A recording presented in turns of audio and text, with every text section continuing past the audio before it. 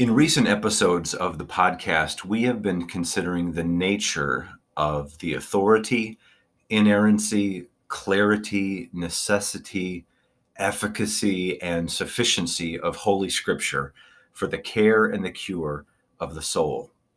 Well, in the context of this conversation, oftentimes the question, or maybe even the objection, is raised: doesn't God provide his common grace for all people everywhere, unbelievers included, outside of the gospel, outside of the Bible, that they might engage in counseling, in the care and the cure of the soul?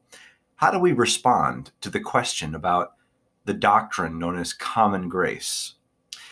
We're going to look into that in this episode. Common grace refers to the innumerable and immeasurable ways that God blesses all people apart from salvation in Christ. The Bible calls God the Savior of all people, especially of those who believe. 1 Timothy 4:10.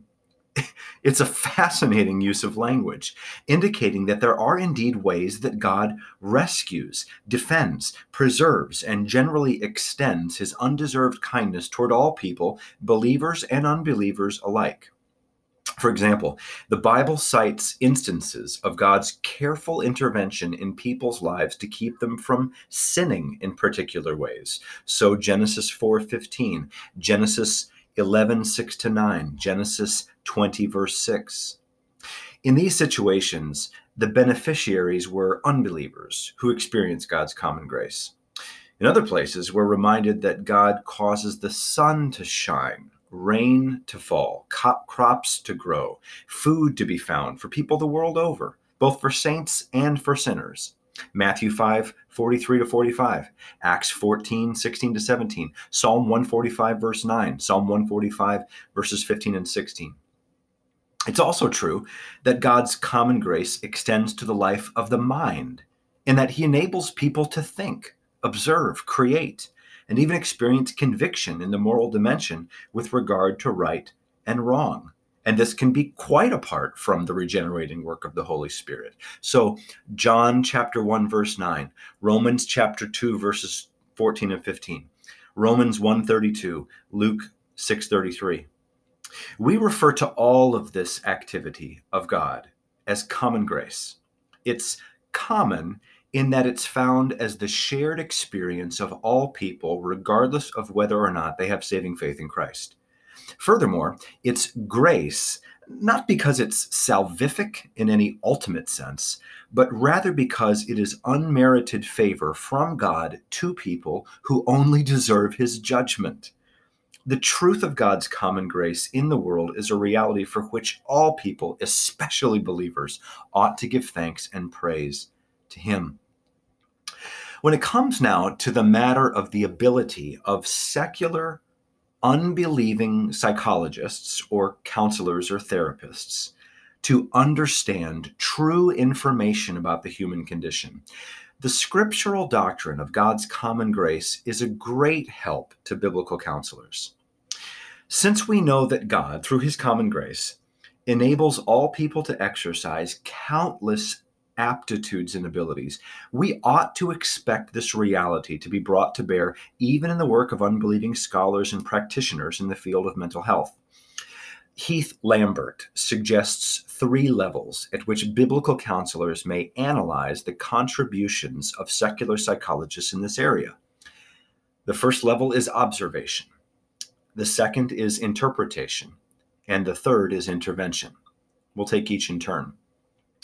The first and most helpful engagement that secular psychologists are able to provide is at the level of observation. Lambert notes the following, quote, "The observations of psychologists consist of the information they come to know through their careful work. These observations are reported to us and demand our attention and evaluation," end quote. The second way that psychologists interact with data about the human condition is at the level of interpretation. Now, this occurs when their observations aren't simply reported, but also explained, elucidated, and expounded. It's here where the doctrine of common grace provides less encouragement. For the mere existence of common grace is not a guarantee that the psychologist's interpretation of the data on the observation of human behavior, for example, will be accurate. The third engagement that secular psychologists provide is at the level of intervention. In other words, there comes a point when theory gives way to practice, or in the words of Heath Lambert, where, quote, secular psychology produces the secular therapies, end quote. This third and final level of engagement is where secular psychologists have the least to offer and potentially stand to do the most harm. Even if an unbelieving psychologist's observations about the human condition are sound, we cannot be certain that the same will hold true for their interpretations, much less for their interventions. Thus, while the biblical doctrine of God's common grace provides some encouragement for the biblical counselor seeking to learn and to sift the observations of secular psychologists, it's important for us as believers to remember that common grace does not protect these individuals from error. The only authoritative, inerrant, clear, necessary, efficacious, and sufficient source in the world for such an endeavor are the Holy Scriptures. Grace and peace.